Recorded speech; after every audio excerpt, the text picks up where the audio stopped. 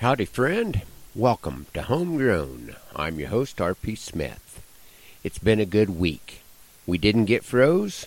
We received a total of just over 1/2 inch of rain in 3 different showers, and the calves have been run through for their second round of shots. Schedules were adjusted quite a bit due to the weather, but the job got done. There's somewhat of a labor shortage in our part of the world, so any cattle working job is adjusted to what help I can find on that day. The Tuesday cattle sort and drive was moved to Monday because of the forecast.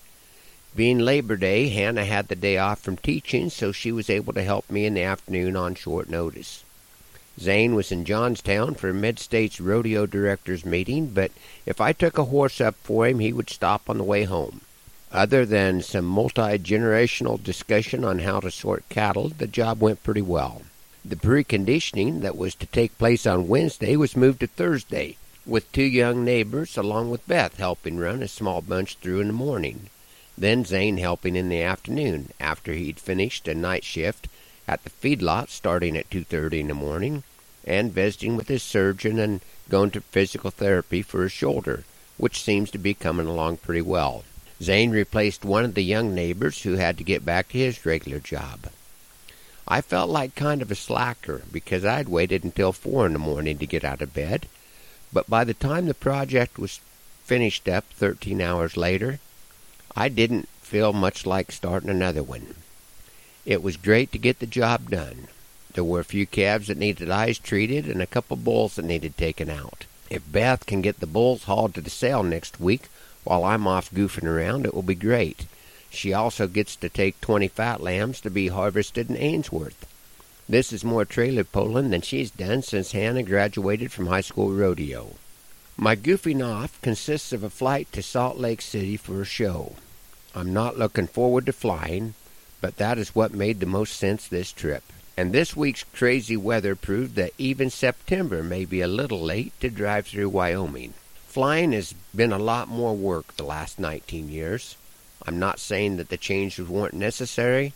I'm just saying it's more of a challenge. It is hard to believe that my little 3-year-old girl, who noticed a single jet vapor trail in the late afternoon on September 11, 2001, is now through college.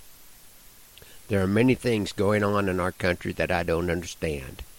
And kind of like remembering the way airports used to be, we have a generation of young people that have no recollection of a day when, regardless of color or creed, we were all Americans.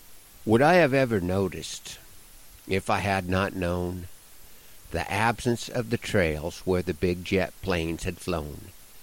As I looked toward the heavens for a cloud that might bring rain, would I have seen what wasn't there and asked you to explain?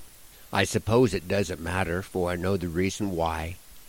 My mind is in a haze beneath the blue September sky as I labor out my duties working on the land, thankful for my solitude as I try to understand. Dust drifts across our nation from broken hearts and burning dreams. I did not smell the smoke. I did not hear the deafening screams. I felt only numbness as I watched the tragic scene unfold before my eyes on the television screen. To hate is my first impulse, to blow someone away, to make them feel a nation's wrath. Then I bow my head to pray as the walls come tumbling down, crushing all that is within. I know hate is not the right place for the healing to begin. My country has been struck. It is not a fatal blow. Hope will rise up from the rubble, and the cowards soon will know that our spirit has not been crushed, for that would let them win. We are in America, and we will build again. Satan has torn the goalpost down. He has not won the game. The cowboy's ride is not completed, as devil's advocates will claim. What they hate most about us is what has made us great, and we will come together to bear the burden of the weight.